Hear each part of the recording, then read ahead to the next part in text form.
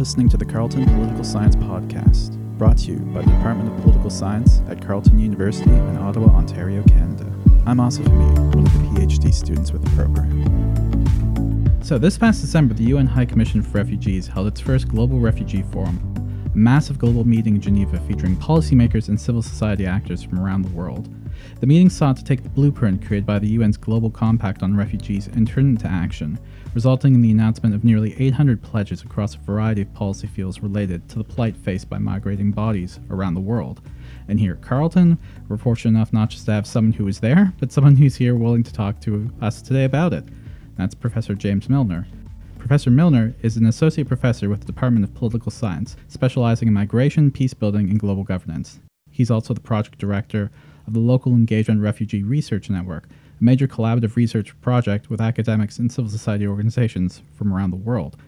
Not only has he attended scores of international conferences like this, but Professor Milner has also worked as a consultant for the UN High Commission for Refugees and written his fair share, and probably other people's fair share of books and articles along the way. James, thanks for joining us. Oh, no, it's a pleasure. Thanks for your interest in this story. Oh, my pleasure. So the Global Forum just recently wrapped up, and you were there in attendance. There have been a myriad of conferences over the years about refugees and the plight of migrants. What made this past December's forum in Geneva different? Oh, that's a good place to start. So on the one hand, it was a lot of the same, same, but different. So what was the same? The same was that hundreds, in this case thousands, of partners from different UN member states, UN agencies, NGOs, civil society actors, that they came together, each with their own agenda, right? Everyone was trying to get something different out of the meeting. There was the framing around a year since the Global Compact on Refugees had been adopted, and so there was a sense of occasion. There was also a sense of opportunity that all of a sudden space on the agenda was being shared. So it wasn't just UN member states who were able to make pledges, but it was the private sector and others. So what made this different? I think what made it different is that there was a sense of opportunity. There was a sense that with the new Global Compact on Refugees that had been affirmed by 170 UN member states, there was an opportunity to build from that political endorsement to see how that could be translated into practice, one. Number two, that there was sort of a dark cloud over the meeting, in that there was a sense that the political consensus around a rules-based international order was at risk of being eroded. So there was a sense of urgency of being able to prove that these jamborees are worthwhile. And then number three, I think what made it different was what counted as participation. Right? That it wasn't just states coming in offering money or resettlement places, that it was private sectors offering employment opportunities for refugees. So on the one hand, it was very familiar in terms of the mechanics of it and the sort of the pantomime of it. But there was a sense of urgency, there was a sense of opportunity, and there was a sense of different voices that were present within the meeting. So one of the goals of this conference was something you just mentioned, which is the idea of inclusion, actively promoting different organizations, particularly involving refugees in the policymaking process. For you, what's more inclusive policymaking look like, and was this forum actually successful in doing so? Right. So what does inclusive policy look like? I think it's not so much what the policy looks like, but what does the process look like? The experience of the Global Refugee Forum has its origins in events of 2015, right? When there were more than 1 million people seeking asylum within Europe, and it just overwhelmed the consensus within Europe, and it overwhelmed the institutions that were in place to respond. And the reason I mention that is because what happened next was presented as an inclusive process that UN member states called for action. There was a report from the Secretary General. There was the negotiation of the New York Declaration.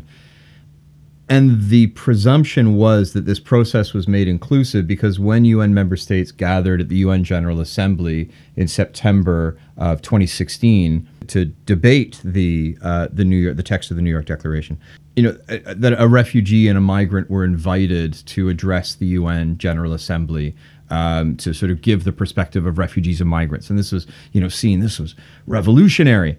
And so the refugee, Mohammed Badran, who was invited to come and address the UN General Assembly, he was, very passionate about the need for refugee voices and refugee experience to be present in every stage of the making of policy, the adopting of policy, the implementation of policy, and the evaluation of policy.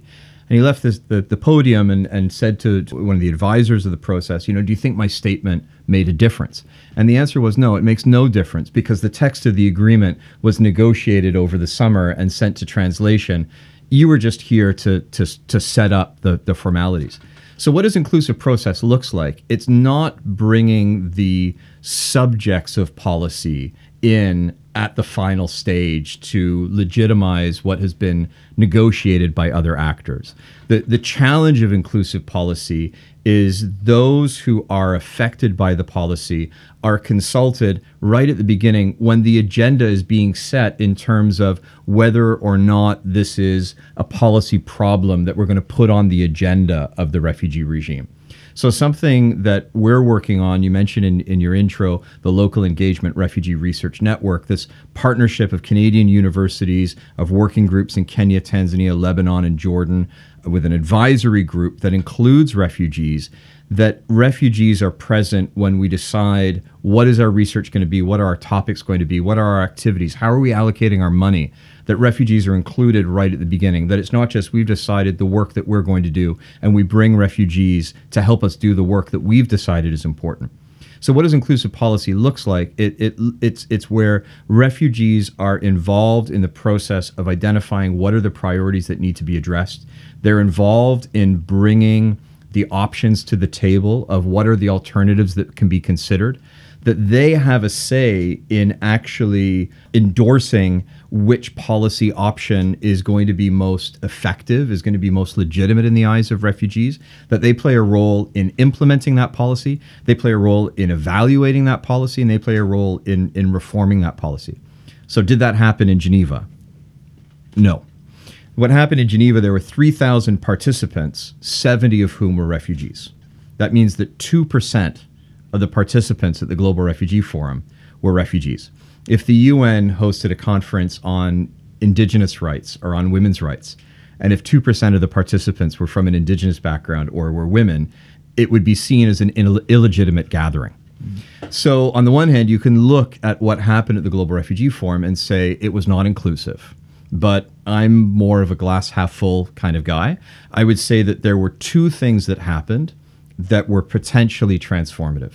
Number one, Canada took the lead, broke the mold. The Canadian delegation had a refugee advisor as a member of the delegation. Mustafa Alio, the co-founder of Jumpstart Refugee Talent in Toronto, was asked to be an advisor to the Canadian delegation, which had never happened before. So it creates a precedent that other states can follow. But there was also a very clear political message when Canada's Minister of Immigration, Marco Mendicino, gave the plenary statement on behalf of the government of Canada. Who was sitting right next to him but Mustafa Alio? That at the number 2 seat for the delegation in the Assembly Hall, that seat was occupied by someone who was on the delegation specifically as a refugee. And in the statement, Minister Mendicino said, who better knows the challenges and opportunities of the refugee experience than refugees themselves, and that he was very proud to have a refugee advisor. And then he said those critical words, Mustafa, welcome to your seat at the table. So that now creates the opportunity when we have the next global meeting on refugees, UNHCR's Executive Committee meeting in October of 2020. Our goal is to have 10 countries with refugee representatives as part of their delegation. So that's one thing that happened, is that a new opportunity, a new precedent was potentially established. But second, a group called the Global Refugee-Led Network issued their guidelines on meaningful refugee participation. So refugees themselves have been able to organize, following a summit in September 2018 of about 75 refugee leaders from around the world, a series of regional consultations in the Asia Pacific, in Africa, in Europe, in the Middle East, North Africa region, that refugees themselves have said what are the standards that they consider to be meaningful refugee participation. So we have a new precedent that a refugee can be part of a formal delegation, not an observer, and we have guidelines on the standards by which we can measure refugee participation going forward. So is there a potential for the process to be more inclusive? When we have the next one of these meetings in 4 years' time, absolutely. Is it inevitable that it will happen? No. What needs to happen is that we continue the momentum, not just the political will for there to be this representation, but to bring to bear the evidence that refugee participation is not just a good thing to do. It's not just sort of it's not just a morally attractive thing to do because it looks good, but that it's substantively a good thing to do. That involvement of refugees in a policy process makes for policy that is more that's more legitimate, and that's seen to be more applicable, and so it might be more widely accepted by refugees themselves. So I'm quite hopeful that the small steps that we took in Geneva might lead to bigger change down the road. Yeah, these definitely all sounds like steps in the right direction for sure. Well, I'm hopeful. I've been working on refugee issues since the early 1990s, and it has become very clear to me. Lasting change takes time, and there are no gimmicks. So there's been a lot of effort to say, "Oh, this is the solution to the refugee problem." There was an editorial in the business section of the Globe and Mail a few months ago, and it said, "If only Walmart and Costco sold handicrafts made by refugees, that'll create business opportunities for refugees. That'll solve the problem." The global refugee problem is not a problem of refugees, it's a problem of collective action. And so being able to facilitate the kind of cooperation and collaboration that's necessary, including collaboration with refugees, to ensure protection and find solutions, it's a long-term endeavor. It's something that we've been able to do before, and I think there are these very tentative steps that suggest we're building towards a system that can do this kind of work more reliably and more effectively. Yeah, and definitely in terms of process, it seems like what happened at the forum is a step in the right direction. But in terms of the actual benchmarks and policy goals, what was the outcome here? That's a good question, and there was no one outcome. So unlike the COP process within climate change, where there is a statement or a declaration that comes out where there's an endorsement, or unlike a G7 meeting where there's a communique at the end, and you're able to look at that and say, well, that's what was accomplished. It wasn't so much the point of the Global Refugee Forum. So the purpose of the Global Refugee Forum was to bring together actors to make pledges. So there will be a follow-up meeting in December 2021 where those actors who made pledges in 2019 come back and say, what did they actually do? Right? So there's that kind of follow-up, but it's a little bit like, 20 years ago, you used to go to the mall and you'd see these posters, and if you squinted and stared through it, you saw the Mona Lisa. So if you kind of squint and you stare through all of the pledges that were made at the Global Refugee Forum, there's a bit of a picture that's there. And the picture that emerges is that new actors like the private sector, like civil society networks, like refugees themselves are beginning to assert themselves. But ultimately, it's the commitment of states that will make a difference, both in material terms and in policy terms. Is that commitment there? Well, there wasn't the level of erosion that we feared. And so the opportunity is there with some key state actors to begin to make progress. So what was the outcome? The outcome was that there are conversations that have been started, there are commitments that have been made, there are ideas that have been moved forward. So it's not a clear yes, no, was there a good outcome? There were lots of outcomes. Does that mean that they've contributed to change? Only time will tell. One of the things with migration, I'm obviously on the outside when it comes to literature, is that it's so intimately tied to other issues, right? Yeah. I'm the son of immigrants. My parents came from Pakistan, partially because of job opportunities, also because of violence. Things like war, political disorder, nowadays climate change, really salient issues. And while migration's a fundamental element of those issues and directly impacted by those issues, it tends to get shuffled aside. But have we seen a greater consideration, particularly of these issues as it relates to migration? Has the spotlight been put on issues of migration and refugee plight? It's critical. So again, not to sound like the crazy old man in the desert, but it wasn't always this way. When the refugee regime was established in the aftermath of World War II, it was established in response to 55 million people being displaced in Europe as a result of World War II. And in the early days of the Cold War and the political imperatives of major states, but also at a time when issues of justice really prevailed, and the never again sentiment was enacted upon. The age of the Universal Declaration of Human Rights and the like. But it was also a time where discussions on rights for refugees, protection and solutions for refugees was intimately tied to the Marshall Plan and the reconstruction of Europe, was tied to the establishment of a stable European state system. So issues of refugees, when the regime was created, it was always seen to be one of three legs on a stool. There was the humanitarian human rights leg, there was the development leg, there was that peace and security leg, and all three of those pieces were in place to create a stable platform on which you built solutions.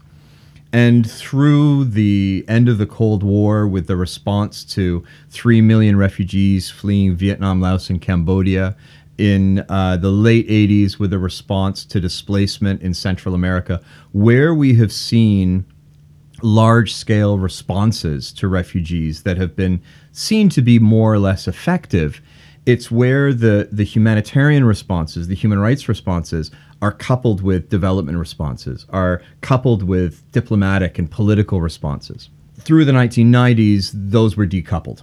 And donors in the global north sought to contain refugee issues in the global south. That humanitarian assistance, the setting up of these massive refugee camps, were seen to be a stopgap measure to contain the problem, to provide basic life-saving assistance as a substitute for dealing with root causes in situations as complex and diverse as Somalia, Afghanistan, Liberia, elsewhere.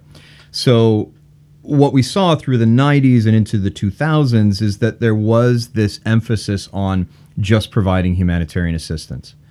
But then we realized that the average duration of a refugee situation was 20 years. Then we realized that the responses that we were implementing were causing additional problems for refugees in the states that host them. And so this is what led in the early 2000s, and then certainly by 2015, 2016, to a rediscovery of what's called the nexus of the humanitarian and the development, the nexus of the development and the peace building, and now what we call the triple nexus of bringing back together the humanitarian, the development, and the peace and security approaches. So something that was really central to what was adopted by the UN General Assembly in the New York Declaration in 2016 was this consensus around the needs, A, for responses to refugees to also include the needs of host communities, but also to recognize that responses to refugees can't be limited just to short-term humanitarian responses, that they need to be tied to longer-term thinking around development. So going back to your question, displacement issues are nested within a whole host of other issues. The institutional arrangements that we have, the functioning of the refugee regime, the UN structure around agencies, UNHCR, the UN's refugee agency, has a non-political mandate. It's not allowed to engage with those deeper political issues around membership and citizenship. And there's been this long history of competition between UNHCR and other agencies within the UN system. So what we're trying to do now is to see how these connections, how these tensions can be overcome, how these gaps can be bridged. So the work that we're doing through LEARN, through the Local Engagement Refugee Research Network in Kenya, for example, is looking at questions of the localization of humanitarian responses and how national NGOs, national communities, national development priorities speak to the kind of self-reliance opportunities that refugees are looking for. So, in answer to your question, are they nested? Yes. Do we recognize that? Very much so. I mean, my own research on the relationship between refugees and peace building show that the connections have been known for 20 years. There are political and institutional reasons why those connections are downplayed or why they aren't realized, why they aren't leveraged. But it's part of the change that we're working to realize. Now, obviously, you have ample experience as an academic, also working with the civil society organizations directly, and there's always that gap between pledges and action. In your experience, how can we hold policymakers to account? Because Canada, it's great they're taking the lead at this forum. When it's time to meet up in 2 years, how can we ensure that they meet those benchmarks that they said they would? That's one of the questions that really motivated this community of partners to come together to form LEARN, the Local Engagement Refugee Research Network. So with a very generous support of a 7-year partnership grant from the Social Sciences and Humanities Research Council of Canada, what we've been able to do is bring together a community of researchers, of civil society actors, of refugee leaders, of NGOs from Canada and major refugee hosting countries in the global south, first and foremost with the goal of understanding and enhancing the role of civil society in the functioning of the refugee regime, to make sure that the voices of those actors closest to the everyday politics, to the realities of refugee situations, that their moral and expert authority can be amplified, that their experience can better inform policy discussions. But it also informs that question of implementation, that question of accountability. That governments that make pledges, it's very difficult for other governments to hold them to account. It's very difficult for UN agencies to hold them to account. For UNHCR is dependent on voluntary contributions for governments like Canada. It's dependent on cooperation with governments like Lebanon and Jordan and Kenya and Tanzania for access to its territory.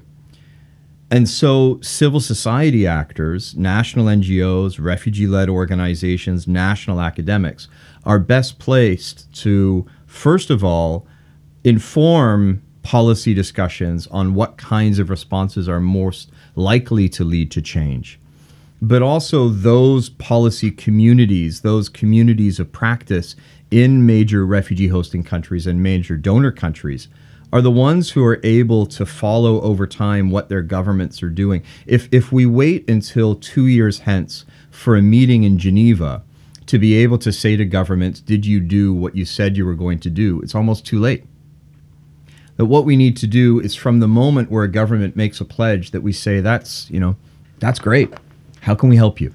And so with the government of Canada making this commitment to having refugee participation on their delegation, how can the research community, how can the NGO community, how can the civil society and community in Canada now say, how can we support you to make sure that this happens in reality? How do we help identify who those refugee leaders are? How do we offer training to emerging refugee leaders so that they have those skills and the ability to engage with these opportunities when they are there? How do we connect those leaders with these institutional actors? But more so in countries like Tanzania and in Kenya and in Lebanon and in Jordan. 80% of the world's refugees are in the global south. But 92% of our published research on refugee issues comes from the global north. The voices that dominate discussions on refugee issues at the moment are voices from the global north. And so if we provide space, if we, in partnership, if in solidarity, we work with those actors in major refugee hosting countries who have the expertise, who have the knowledge, who have the networks, who have the insight, both to be able to track the often perilous gap between institutionalization and implementation, that perilous gap between a commitment made and action taken. If they can track that moment, but more than that, if those are the actors who can be bringing to bear in a powerful way an understanding of the everyday context in which this struggle for protection and solutions with and for refugees, the context within which that struggle happens, the everyday politics, the minutiae, the granular realities, it's out of that authority, it's out of that knowledge that we're going to be able to better identify what are the examples of innovation that really work. What are the opportunities? Who are the power brokers? Who are the stakeholders that can be brought into the conversation to create space where change can be realized? So I'm a firm believer that it needs to be less of voices like mine and more of the voices of our partners who are leaders of refugee-led initiatives, leaders of national NGOs, national academics who've lived and worked and toiled in these environments for decades. So that's what we're trying to do, is to create ways to enhance their impact, to amplify their voices, to bring their perspectives into this global conversation, not only in answer to your question, to track implementation, but to help set the agenda. It goes back to your early question about what does a participatory process look like?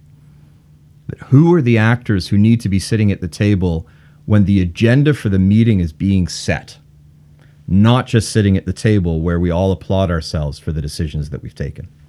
One area that I'm really interested in is the political context, outside of policymaking. And we're in a strange time right now with the resurgence of populism and nativism politics in much of the global north. Unfortunately, this is also intimately tied to migration in some ways, usually through the really negative nationalistic rhetoric that's really become commonplace in much of the politics in the global north. I'm thinking the United States, for the example. You can see how this is translated into policy, the tightening of borders, slashing of budgets, and just say rather painful policy choices. How have NGOs and civil society organizations and academics, how have they risen to meet this challenge? I don't know that we have risen to meet the challenge. I think we're trying to, and I'd qualify the question by saying we're most aware of how these dynamics play out in the global north, but they're certainly present in the global south as well. The decision by the government of Tanzania in February 2017. Sorry, I'm an old man. I forget my dates sometimes.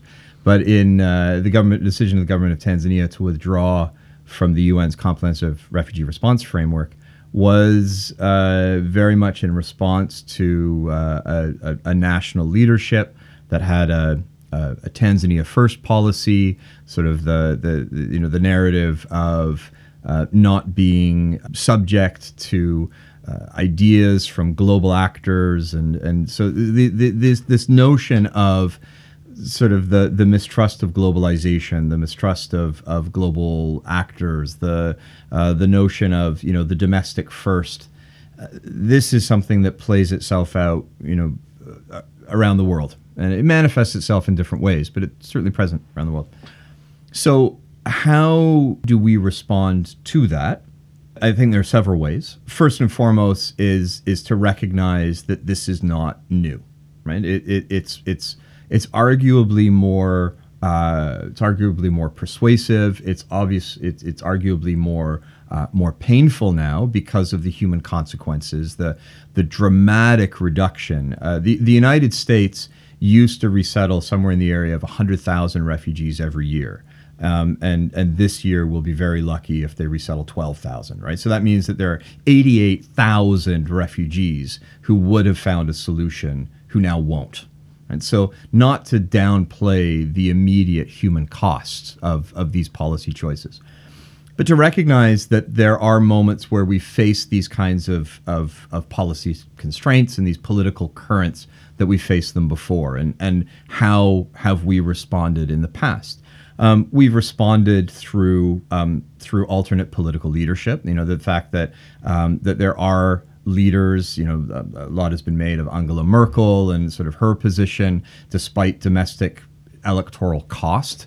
Much has been made of Prime Minister Justin Trudeau in being willing to continue to support the rights of refugees, notwithstanding the potential for that complicating relationships with the United States. But political leadership on its own, we can't rely on that.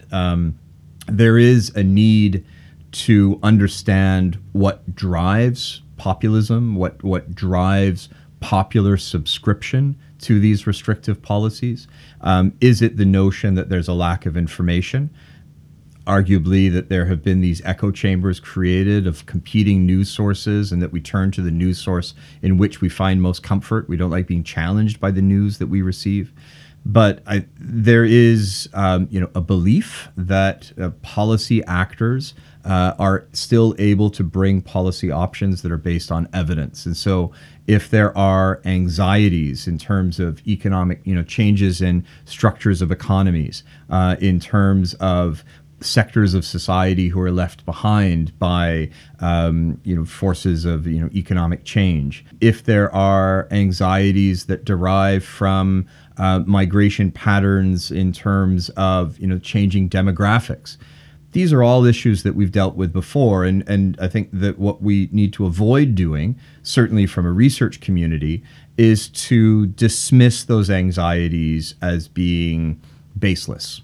Right? That is something that we've learned in the last election campaign in the United States, is that simply dismissing those who support these views as being unworthy of dialogue, that we actually reinforce the agenda of those who seek to inflame populist sentiments. So the question is, what can we do? Is that we engage in a long-term discussion of what are the public policy concerns and priorities that arise from or that lead to displacement. How can we better respond to those?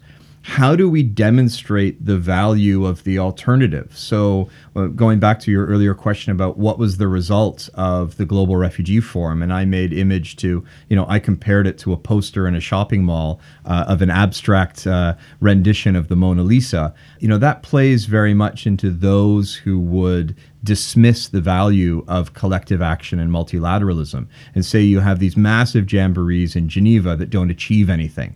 So part of the, I think, responsibility of those of us who work on issues of collective action is to be able to demonstrate how collective action, how collaboration is a better alternative to drawing up the drawbridges and sharpening the swords. And that isolationism is proven to be incapable of responding to these shared problems. And so appealing to the interests of publics to be able to say that collective action is going to give us more reliable results, it's going to give us more efficient results, and that it's better for everyone in the long run.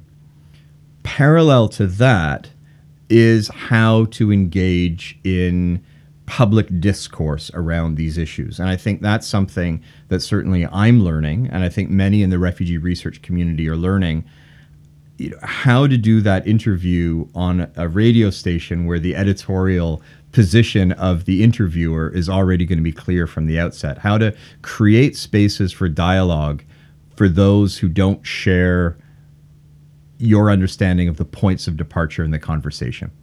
It remains a work in progress, but I would repeat that it's not just something that we're learning to try and do better in the global north. It's something we're also trying to do in the global south.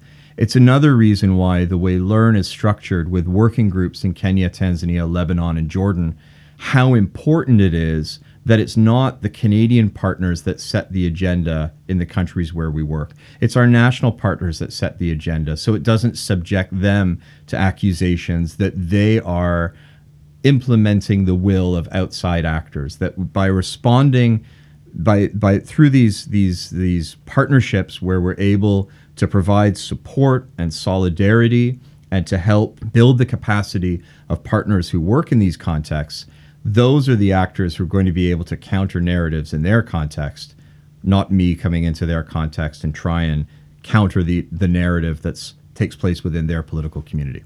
You've mentioned a great deal of the work that you've done with Learn. I'm also interested to hear, what else have you been working on? What else is on the pipeline for Dr. James? Well, the work with Learn, so Learn launched in 2018.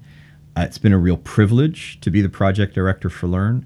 With the first year and a half of Learn, it's been a lot of work to get our programs up and running, to help establish our working groups in our country, in the 4 countries, to be able to create the mechanisms to identify students, to go and conduct sub-projects and run our training activities.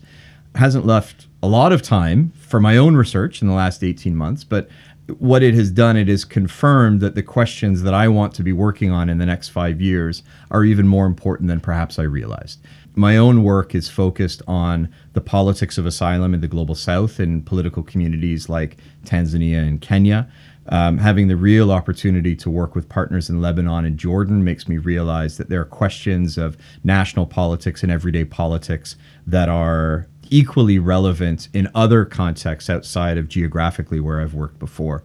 Another strain of my work is on the politics of the refugee regime, and the experience of the Global Refugee Forum has made it clear that everyday politics just doesn't happen in these everyday realities within the global south. Everyday politics is happening right now in this interview. Everyday politics happens at the Global Refugee Forum in terms of who sets the agenda, who's able to speak.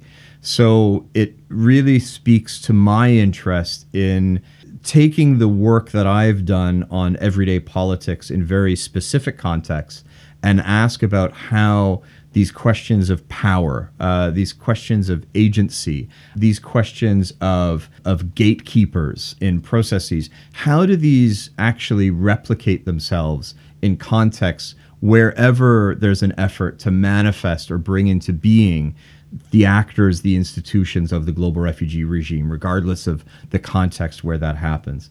So in terms of my own work, I remain very interested, and there's so many more questions to ask around the politics of the refugee regime and unpacking and understanding the political environment within which we pursue protection and solutions with and for refugees, regardless of where geographically that context might be. So these are questions that continue to preoccupy me. They're also questions that continue to excite me. And not just my work, but the work of graduate students that I'm working with who are working on, the politics of Canada's refugee resettlement policy and how division of labor between governments and community partners happen. Graduate students who are looking at the evolution of refugee policy in Kenya and sort of the diversification across locations within Kenya, or graduate students working on the implementation of global commitments to the protection of refugee women in different contexts in South and Southeast Asia. I see myself as part of this vibrant and growing community of scholars at Carleton, in Ottawa, in Canada, globally, that recognize that we've only begun to figure out the questions that need to be answered. We've only just begun to figure out the way in which we can answer those questions in a principled and partnered and collaborative way that speaks back to your question about what does an inclusive process look like. That equally applies to the research cycle. But then what a privilege it is to be able to be doing this research at Carleton, in Ottawa, in Canada, but as part of a community of scholars around the world who still believe that research matters, that evidence and research and the results of research, that knowledge can still be used to solve very real problems. And for more than 25 years, the problem that's preoccupied me is, why is it that refugees are not able to claim the rights and find the solution that we promised them in the 1950s? And so that's going to continue to animate my work, both intellectually in understanding issues of power and politics and governance, but in taking that knowledge and in translating that knowledge and in mobilizing that knowledge to realize the change that I believe is possible. It's important work. Really important. I want to thank you for taking the time to talk about it. This has been inspirational. Thank you. My pleasure. Thank you very much. Thanks so much for listening. Make sure to follow us on social media. You can find us on Twitter at @CU_polysci, on Instagram at CU_poly.sci, and on Facebook at carltonu.polysci.